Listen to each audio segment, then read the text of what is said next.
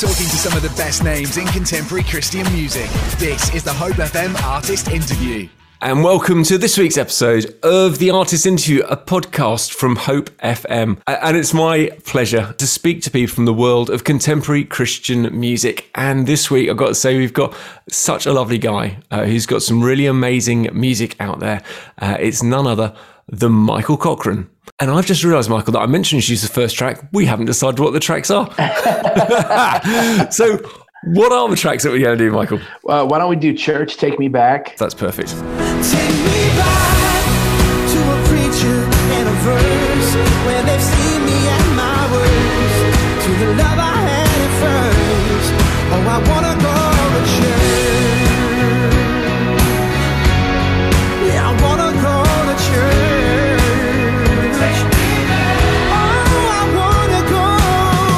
And that was Church, Take Me Back by Cochren and Company.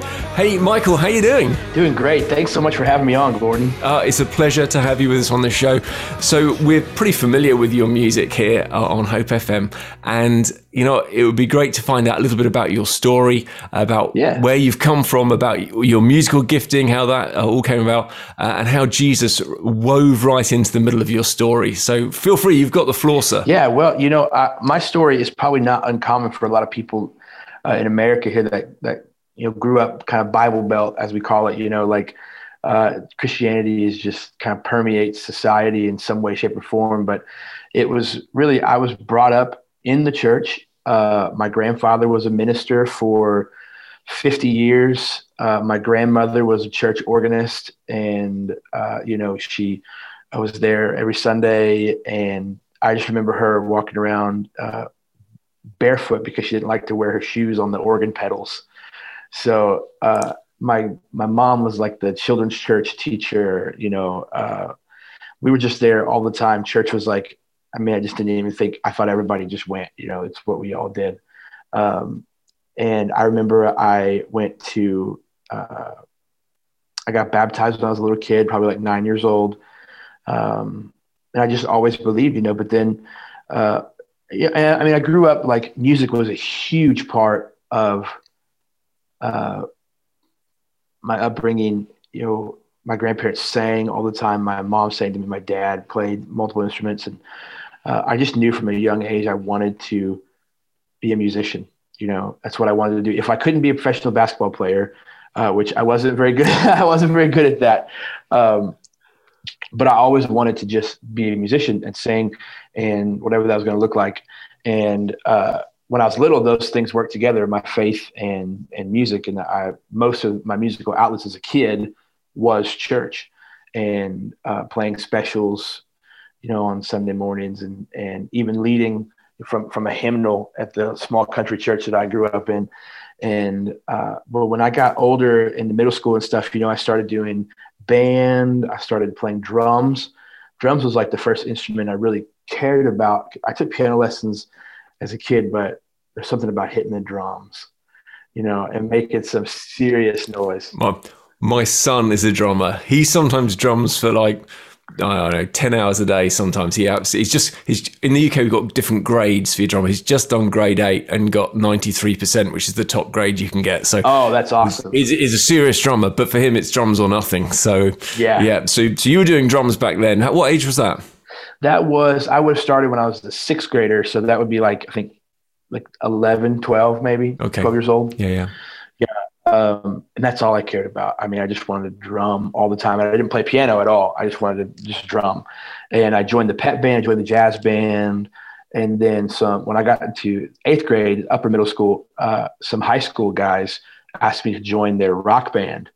And that was like the coolest thing ever, you know. So we were touring the Midwest region and you know, playing out and playing rock music with other rock bands. And I was like, holy smokes, like, this is what I want to do. I want to tour. And that was my first taste of like road life. And I was like, this is it for me. And, you know, things change when you go through school and friends groups change and stuff. And I ended up, you know, not being in that band anymore. And then I started playing piano again and writing music. And so by the time I was about to graduate high school, I had kind of a little stack of songs, mostly terribly written songs, you know, that I was starting to play, and I played my first concert ever my senior year of high school.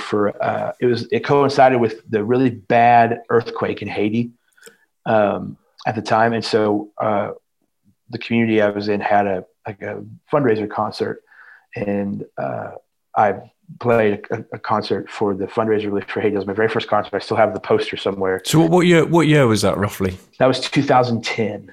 And how old were you at that point? I would have been 17 or 18. Okay. Maybe it might have been 18. Yeah. Yeah. But all that was kind of coinciding musically. When I was a kid, they kind of went in tandem with my faith. And then when I got into middle school and high school, I kind of started to separate myself from traditional Christian beliefs, kind of, I think what I was experiencing was I had been going along with my parents' faith, and my grandparents' faith as a kid. And then there became these years of like, well, what do I actually think? How do I want to live my life? Maybe I don't want to live it like this. Maybe I want to do it my own way, see what else is out there. So that kind of became the theme of my high school years, was rebellion and, but like subtle rebellion. Like, my friends' parents still thought I was a good kid, and so did my parents. And I would have called myself a Christian so that my grandparents didn't get mad at me or something like that, or my parents. But I mean, really nothing in my life looked like Jesus or Christianity by the time I was leaving high school and entering college. My goals and aspirations for music at that time were just like, let's get girls to like me, and let's just be the coolest person ever, And I wanted to move to Nashville, Tennessee. I was born and raised in Indiana. I should probably say that. But I wanted to move to Nashville, Tennessee, and I wanted to play at the bars and the honky tonks, and I wanted to pick up girls, and I wanted to play music every day, all day long. And that was kind of my goals. But when I went to college, I began to connect with some guys on campus that I kind of knew. They kind of knew me, but they were serious Christians, and they took their faith seriously. And I began to rub shoulders with them more and see, there's a way that you can find peace and fulfillment, not in the rat race, not in trying to seek approval through your talents or your whatever, because that's how I spent most of my time. Is like all my friendships revolved around either me being funny or being good at music, or it was all about my performance, there wasn't a lot of relationship built on just who I was. And I began to kind of experience that community, and I began to, I think, maybe even meet Jesus for the first time in college, and began to read the Bible and go to Bible studies. And because I stopped doing some of the things that I was doing. I stopped, a lot of the heavy drinking and some of the drug stuff that I was into in high school and college. And I started, basically got new friends, and I was hanging out at these Bible studies, and they were like, hey, you want to play piano with us tonight at this worship thing? And I was like, oh, I don't know if I'm the guy for that, and but I did. I started playing music in the worship bands there. And as God began to work in my heart, I began to serve at a church part-time with their worship in the town I was going to college in. And so all this time, God was using the things that I love, the things that I used to use for myself, for vanity. God began using them to draw me to himself, and to kind of create this path for me of it's what I wanted to do my whole life. And God knew that, and God put that desire in my heart, and he was just guiding that process of, okay, you think it's going to look like this, and I'm just going to shift it, and it's going to look like this, and you're going to work at a church, which I never, ever thought I would ever do. Wow. Did your grandparents get to know that you worked at a church? Were they at least? Yes. Yeah. Hey, that's cool. My grandfather, he passed away in 2020 in the spring, right before COVID stuff, actually. So he was in a nursing home. So I'm actually thankful that the Lord, took him then. He didn't have to live in the nursing home during COVID. But my grandmother's still living. She's 93 years old. Wow. And so it's pretty cool. What's funny is they prayed my whole life that these opportunities would come for me. And so it's cool. My grandfather got to see me go out on my first big tour, and it's very cool. Oh, that's so wonderful. That must have answered prayer. How great is it? Generations praying for the generations below to come through. I've got to say, it's beautiful to hear that. And I bet they were just delighted. So, and I know you said that you mentioned about the performance thing and identity and how that sort of all works together, and how in the past you were trying to seek after being popular and stuff like that.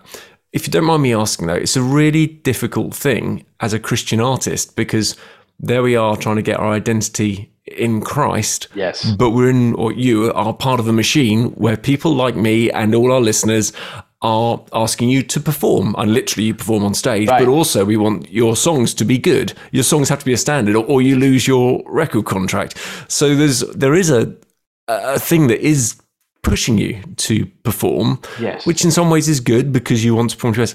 But how do you personally manage all the stats and the figures? Like Church Take Me Back, 5 million views on YouTube, huge success. Is that how we measure it, or is a song and some of your videos on YouTube have only got a few hundred views? Right. But those might be the ones that touch someone's heart more as well, and unlock something.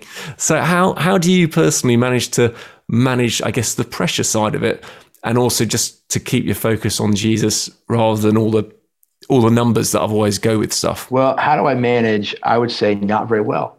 That's honest. I like that. Yeah. It's daily. I think it's moment by moment. And I think that, I don't know about every artist, but my biggest enemy in all of this is comparison, which social media just fuels comparison, but on my good days, I'm operating from a place of gratitude where I'm just grateful, that God has me doing this at all, because there's a time, not only did I think I wouldn't be involved in Christianity, but I also didn't think I would be involved in professional music. I had tried for years to get my music in front of the right people and do the right things, and it just, closed door after closed door.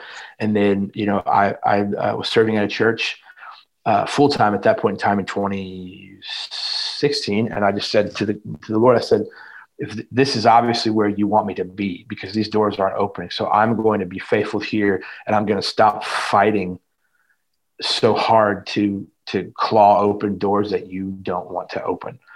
And so that was my heart posture. And literally a year later, I met a manager who began introducing me to record labels, and they would actually email us back this time. And, I had, a year and a half later, had a record contract and was going out on tour with one of the biggest Christian artists ever, And so it's like, that's not the story for everyone, right? Just because, you surrender your hopes and dreams and then God gives you your dreams. Like, that's not what I'm saying. But I think operating from a point of gratitude is like, none of this had to happen. Like, God didn't have to put me in these places and do this. And so that's got to be enough for me. And because of that, because of the opportunities he's given me, my motivation comes from stewardship, wanting to be faithful and put out. He's given me a platform. So I want to make the best music that I can make, because he's worthy of that, and the opportunities are worthy of that. And I want to steward everything that he's given me well. And just like the gospel, it's not, I feel like there's people out there that, maybe deserved it more. And for whatever reason, God chose to put me in this position. And so I don't operate so much as to receive this from God, but because he's given it to me, I just want to do it out of gratitude, And that's a good positional shift just from my whole life of trying to be this so that I would be accepted, as to like, God accepts us. God accepts you. God accepts me. And that's the motivation to love him, not to get the love, but because we've been given it. So I try to remember that. I try to wash the gospel over myself in the music industry as well, and come from a place of, this is not my identity. If this is all gone tomorrow, that doesn't change who I am. This is just something that God's allowing me to do for this season. And for some people, that season is a long time, and for some people that season is very short, and God gives and God takes away. And I want to have a constant heart posture to where I would truly mean it and say, blessed be the name of the Lord, with a number 1 or with a number 100, whatever these songs do, there's only so much I can control. And so that's on my good days. I'm thinking through that. On my bad days, I'm like, oh, like, look at these artists. They're crushing it. Why am I not, And those are the bad days, because comparison, it's not a cliche. It's true that comparison really does just steal joy and just like rip it out of you. And that's the enemy's design. If he can, if he can just ruin your day and make you look sideways at all the blessings that God gives you, instead of embracing them with gratitude, the enemy wants you to look at the guy next to you's blessings and go, well, how come mine aren't like that?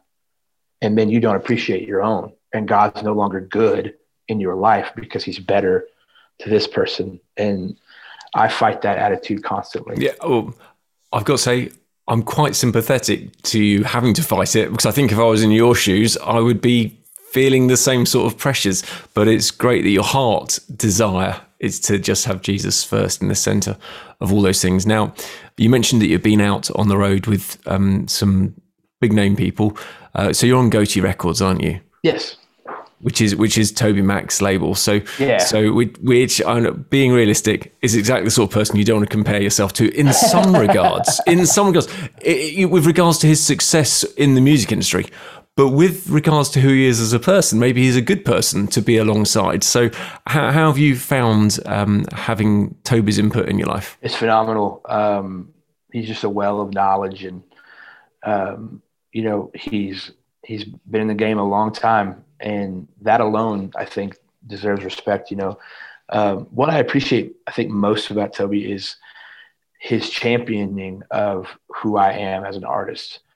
When you, at least for me, when you go onto a record deal, one of the fears is like, are they going to try to make me something?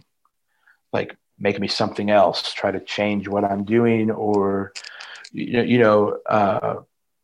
like, do they, like what's the end goal here? And I think I've just seen time and time again that Toby really just wants to champion the sound that's in me and the music that I can do, and just wants me to be the best version of that and not a crummy version of something else. That makes sense. Yeah, he's trying to nurture who you are and your musical style rather than absolutely morph you into something that might be different. Yeah, that absolutely makes sense.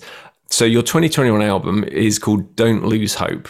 So it's 13 tracks on there.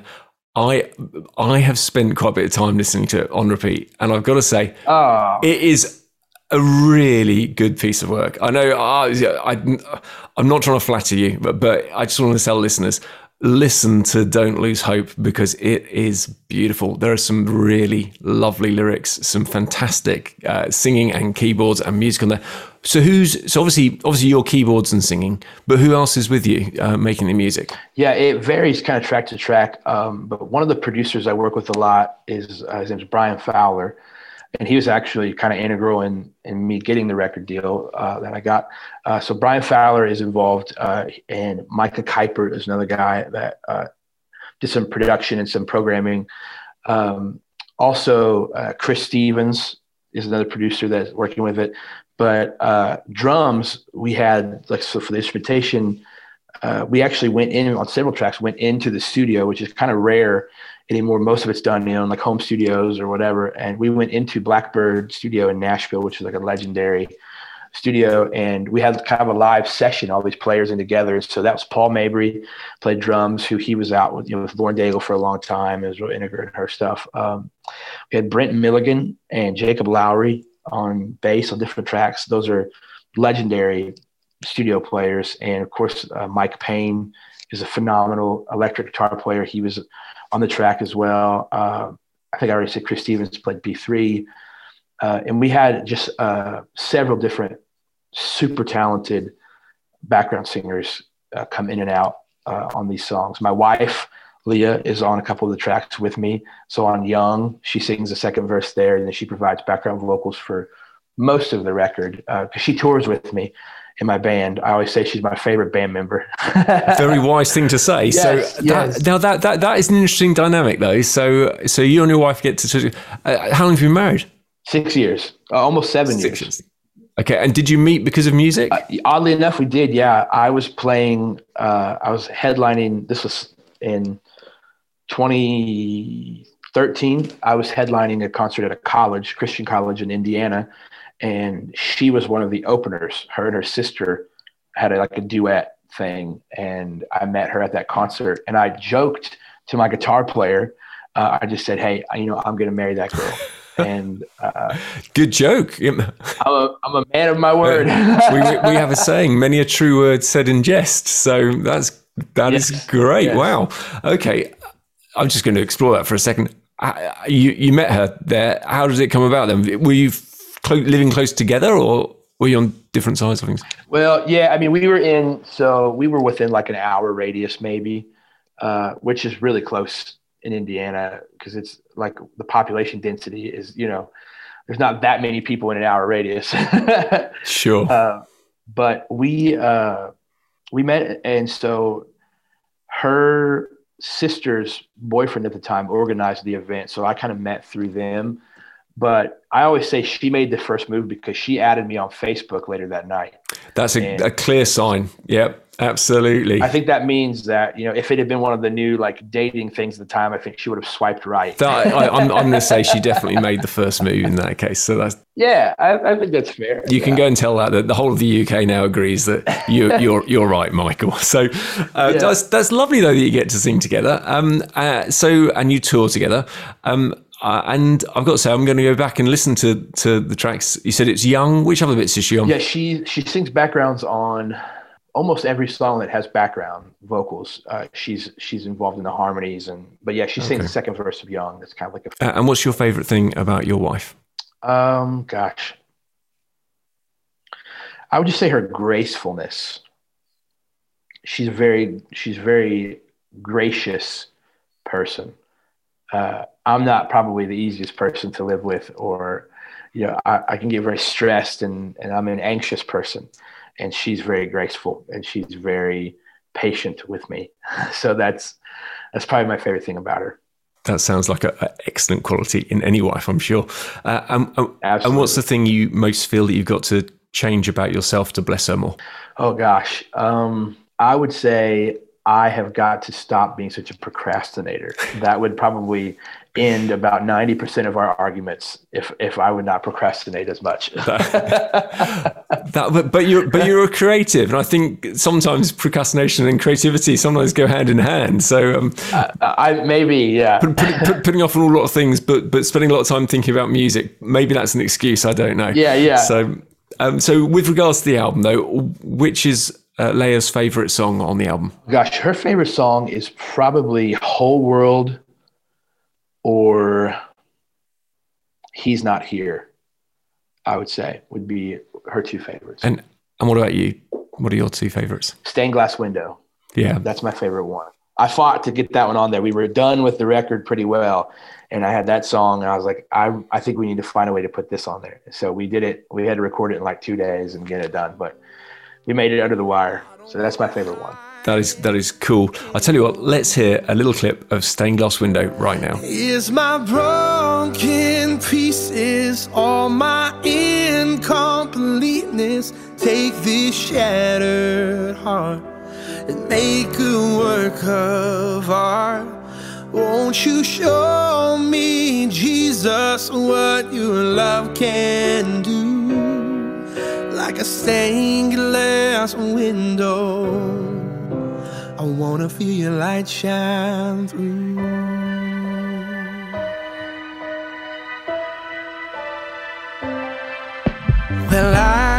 And that was Stained Glass Window from Michael Cochren of Cochren and Company. Thanks so much, Michael, for all you've shared so far. We've got another track to come from you. It's called One Day.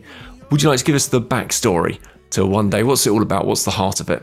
Yeah, One Day kind of hit radio right in the onset of the pandemic. And so I think a lot of people just associate that song with what was going on at the time, and they think like, oh, that's what you wrote it about. Because, right as it was kind of peaking audience-wise, then we had a lot of the racial tension in the country explode, and a lot of racial justice issues, brought to light. And I think people, just thought we wrote it that year in that season. And really it's the sovereignty of God, I think, because we wrote that song like almost a full year prior to it coming out.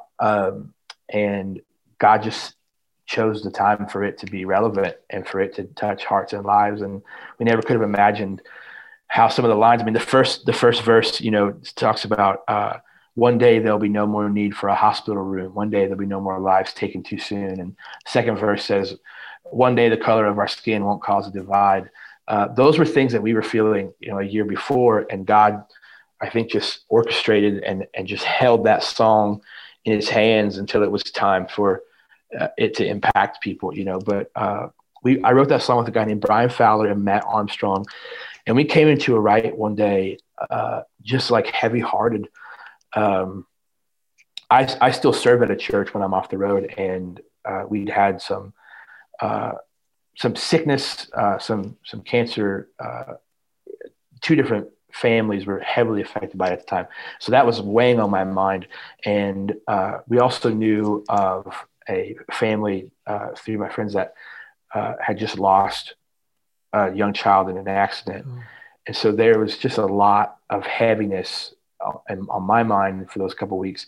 So I came in and we just were thinking about what we're going to write about. And I was like, guys, I'm honestly just feeling really kind of like down. So I don't know if we can write anything, and they're like, let's just write to that. And so we started listing, all the problems, and then this chorus idea came about, like that there's going to be healing, that it's not always going to be like this. So then we began to rewrite the lyrics and say, okay, let's write from a perspective of one day these things are not going to be things that plague our world, that challenge our existence in our hearts and minds. And so we began to write that. I said, one day there's going to be no more waiting left for us. One day, finishing up in the final verse, one day the greatest problem is going to be solved forever. And that's the power of evil.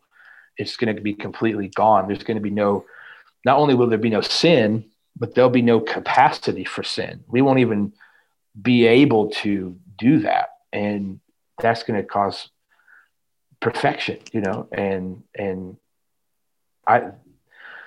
it's going from that time when we wrote it and what we've been through now. That song has meant so much to me. It's like blessed me every time that we play it out, every time that we perform it. And we played that song. So touring stopped, for a long time here, and we were back in the spring. And it was like a year after everyone had heard that song for a year and listened to it. And so we played this first concert in Texas in an arena. And when we got to the chorus of that song, the whole arena like stood up and began to like sing along with us. And I couldn't sing. I mean, I just like emotionally teared up, kind of broke down.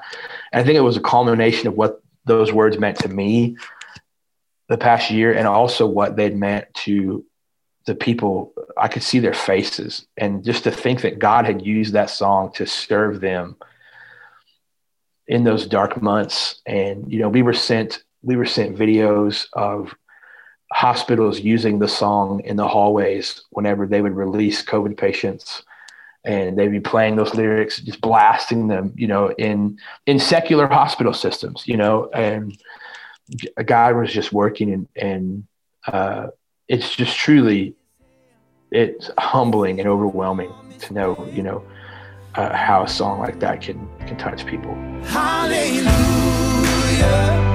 there will be healing from this heartache we've been feeling. We're singing the darkest night, 'cause we know that the light will come, and there will be healing.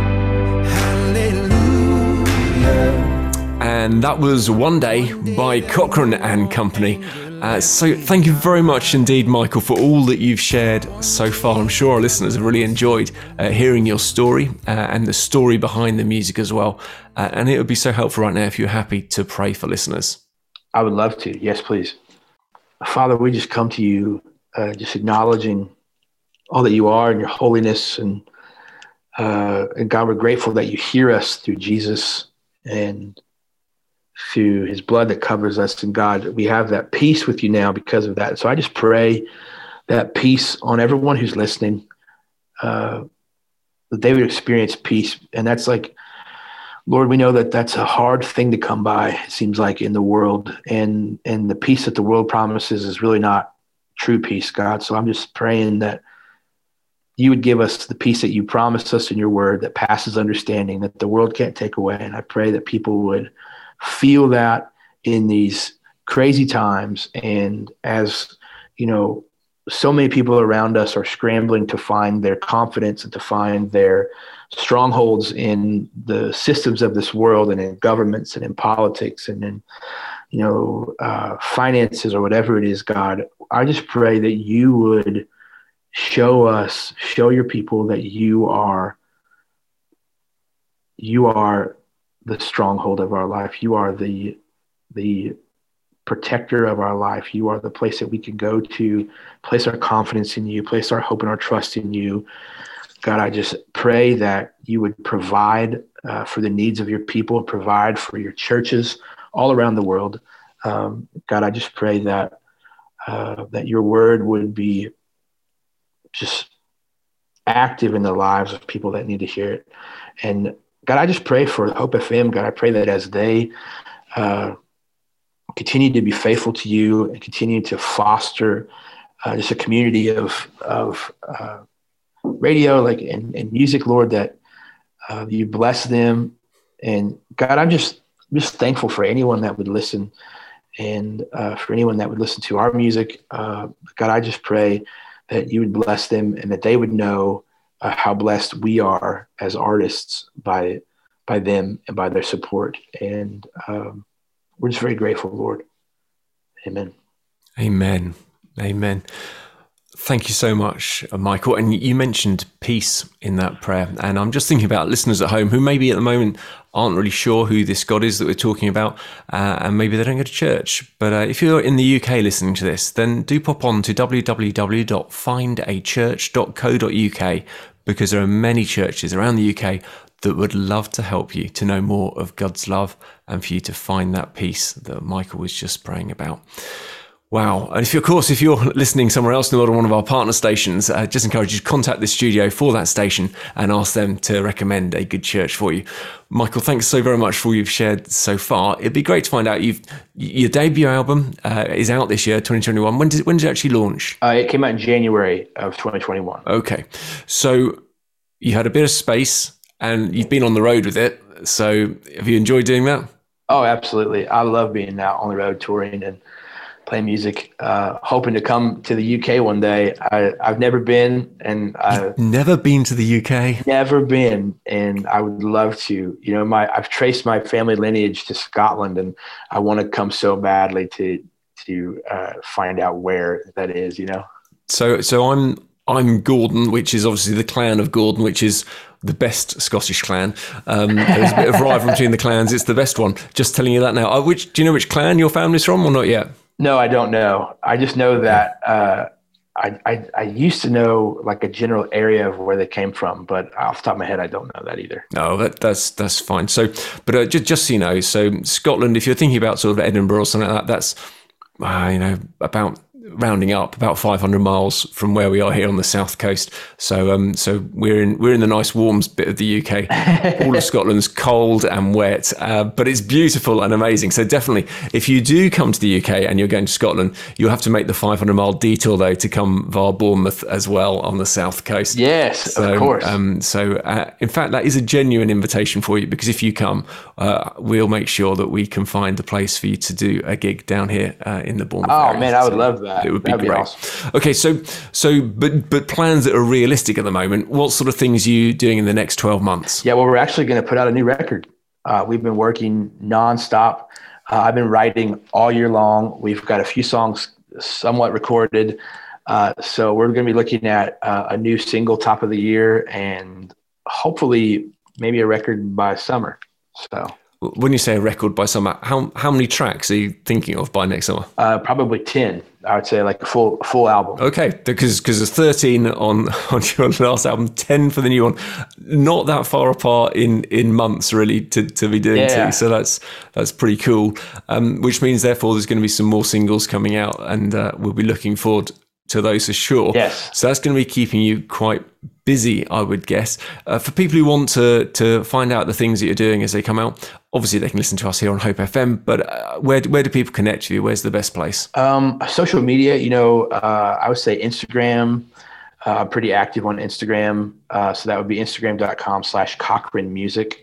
My website is cochranmusic.com. And I'm on TikTok. So I'm always posting funny things on TikTok.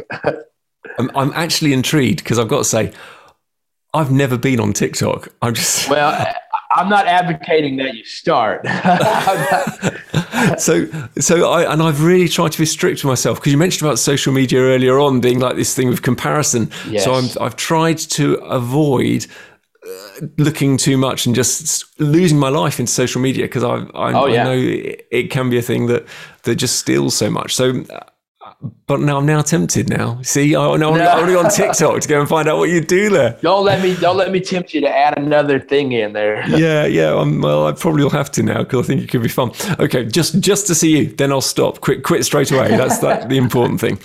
Now, it isn't long till Christmas, so it would be useful to know, what does Christmas mean to you? What are you planning to do?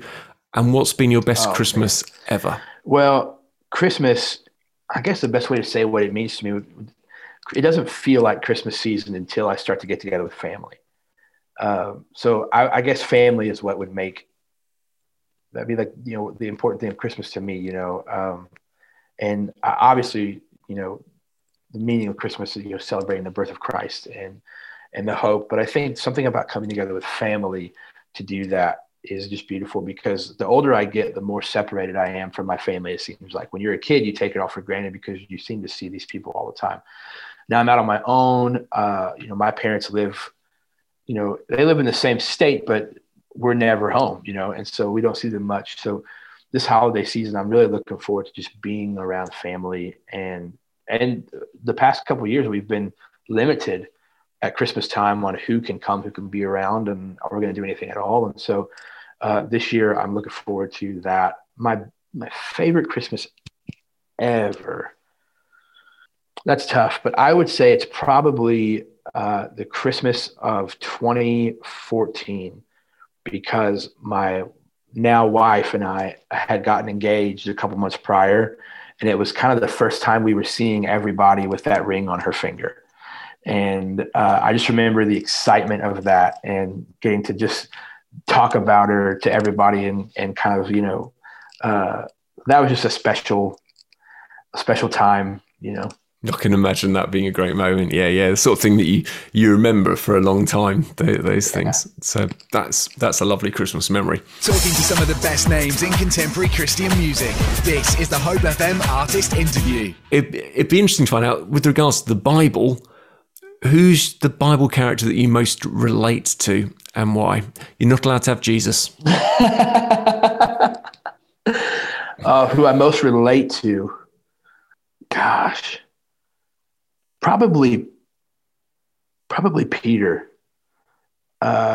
because I think I get ahead of myself a lot. And I'm thinking like Peter, not Apostle Peter, like early on Peter in his life, not like the sanctified, leader of many, the rock Peter. Yeah, I'm thinking more of like, I'll never deny you. I'll never, the overconfident, the overzealous, but then kind of feebly, I relate to his weakness, I guess, is what I'm trying to say. But I also think I relate to the compassion that Christ shows him. And I like to think that I receive that a lot from Jesus. I think that Jesus has made me breakfast many times. Oh, yeah. And has consoled me many times, and has talked me off the ledge, so to speak, and brought me back into the fold, so I relate to that. That's, I'm racking my brains. I don't think I can remember anyone else choosing Peter, but I love the reason that you did. That's beautiful. Thank you so much for telling us that. Okay, so we've got one more thing that I need to ask you about, which is not a very deep thing. It's just to ask, what's the weirdest thing you've ever done? I've done a lot of weird things. I told you, I usually, anything for a laugh since I was a kid, but a weird thing that this is fresh on my mind because I just told someone about it like 2 days ago. Last summer, our small group was meeting outside to try to be safer at the church here. And we had this little get together as a bonfire, and we have like locusts in our area, that will like leave their shells around, and cicadas or whatever you want to call them. Yeah. And kids will, kids think it's fascinating to find those little, so it looks like a whole bug, just the shell of it, Well, how big are they? Maybe the size of your thumb. Okay. And it looks just like a outward shell of this whole bug. And so they stick on trees, and this little 5-year-old boy found one. He was running around to all the other girls in our church group, and, he was scaring them with it and putting them on people and like laughing when they get freaked out. So he comes over to me and he stuck it on my shirt to try and scare me. And I don't know why, but I just grabbed the thing and went, and you ate it. Yeah. And his face went from like this mischievous snicker to like, and he couldn't believe it. He turns and looks at his mom and dad. He's like, oh. And my wife was horrified. She's like, I look over at her and everyone's laughing, and she's just like, what have you done? I don't know why. That is great. Well, she's probably thinking, I've got to kiss that. That's all. Yeah. Oh man. Okay, I've got to say, kudos. That is quite a weird, fun thing to have done. So, Brill. And also, I suppose I should ask, not everything in life always goes well, though. When you're on tour, has there been an occasion where things have just gone, we would say Pete Tong, which means wrong? Yeah, many times. So when we first started touring, we were like touring in like a sedan. Me and a couple of my friends would stick all our stuff in cars. So we've gone the whole way. We've done overnight trips, and one of the worst experiences on the road was a few years ago. Before the record deal, we were just independently grinding, trying to do it. We played in a city called Omaha, Nebraska, and we showed up and played for 2 people in the audience, and we made $3 that night playing, and it cost us $6 to park the van outside. So not counting gas and travel and paying the band, we were already $3 in the hole just from parking. That is a thing going wrong. Yes. What was the reason there were only 2 people? Well, the venue there that brought us in is in the basement of this like coffee shop thing, and they had a cover charge of $5, and we were splitting that with the venue. So they had the stage over here and like a billiard room hangout spot over here, and a black curtain was the cover charge separator. So everyone just came and listened for free on the other side of the curtain, instead of paying $5 to see the music they were listening to for free. So I was like, I wouldn't pay $5 to come in, and you're listening to it over there, So we were frustrated. But then we came back 2 years later on a big tour and played a sold out arena. So it's like redemption. Yeah, that makes up for it. But that is a great little story. Thank you so much, Michael. So we've got one more track to play from you. It's a Christmas track. So tell us, what's the name of this track, and tell us what it's all about. Yeah, it's called Christmas, What the World Needs. And the title really sums it up. I mean, I think after the couple of years that we've had, the world needs to experience the Christmas season maybe more than they ever have before. And like I said, for me, that means family time, But I think it's a reminder of the joy and the peace of Christ. And, hearing the angels, say, fear not. I think everyone needs that message, fear not, don't fear. There's a Savior that's come, and he's for everyone. He's for the kings, and he's for the shepherds, and he's for the highest of society and the lowest of society and everyone in between. And, the song is kind of a nostalgic approach to Christmas, and just talking about seeing the lights on Main Street and being with family, and thinking of hearing my grandfather read the Christmas story at our family get together. And I wanted to put all that into a song and hopefully get people as excited about Christmas as I am. Let the church bells ring their melody. Let the choir bring a little harmony. 'Cause peace on earth sounds good to me. Oh, Christmas is what the world needs. And that was Christmas, What the World Needs. And thank you so much to Michael Cochren from Cochren and Company for joining us today on the Artist Interview, a podcast from Hope FM. And whether you're listening to here in the UK on Hope FM or worldwide on one of our partner stations, I hope you've really enjoyed listening. And there are many other really great interviews from some wonderful artists for you to enjoy. Just nip onto your favourite podcast platform and search up The Artist Interview. Guys, and also please, if you will, just subscribe, share it with your friends, spread the blessing. These artists put so much of their heart into what they share and into their wonderful music, and we'd love more people to receive the goodness from it. God bless you. Bye-bye. Talking to some of the best names in contemporary Christian music. This is the Hope FM Artist Interview.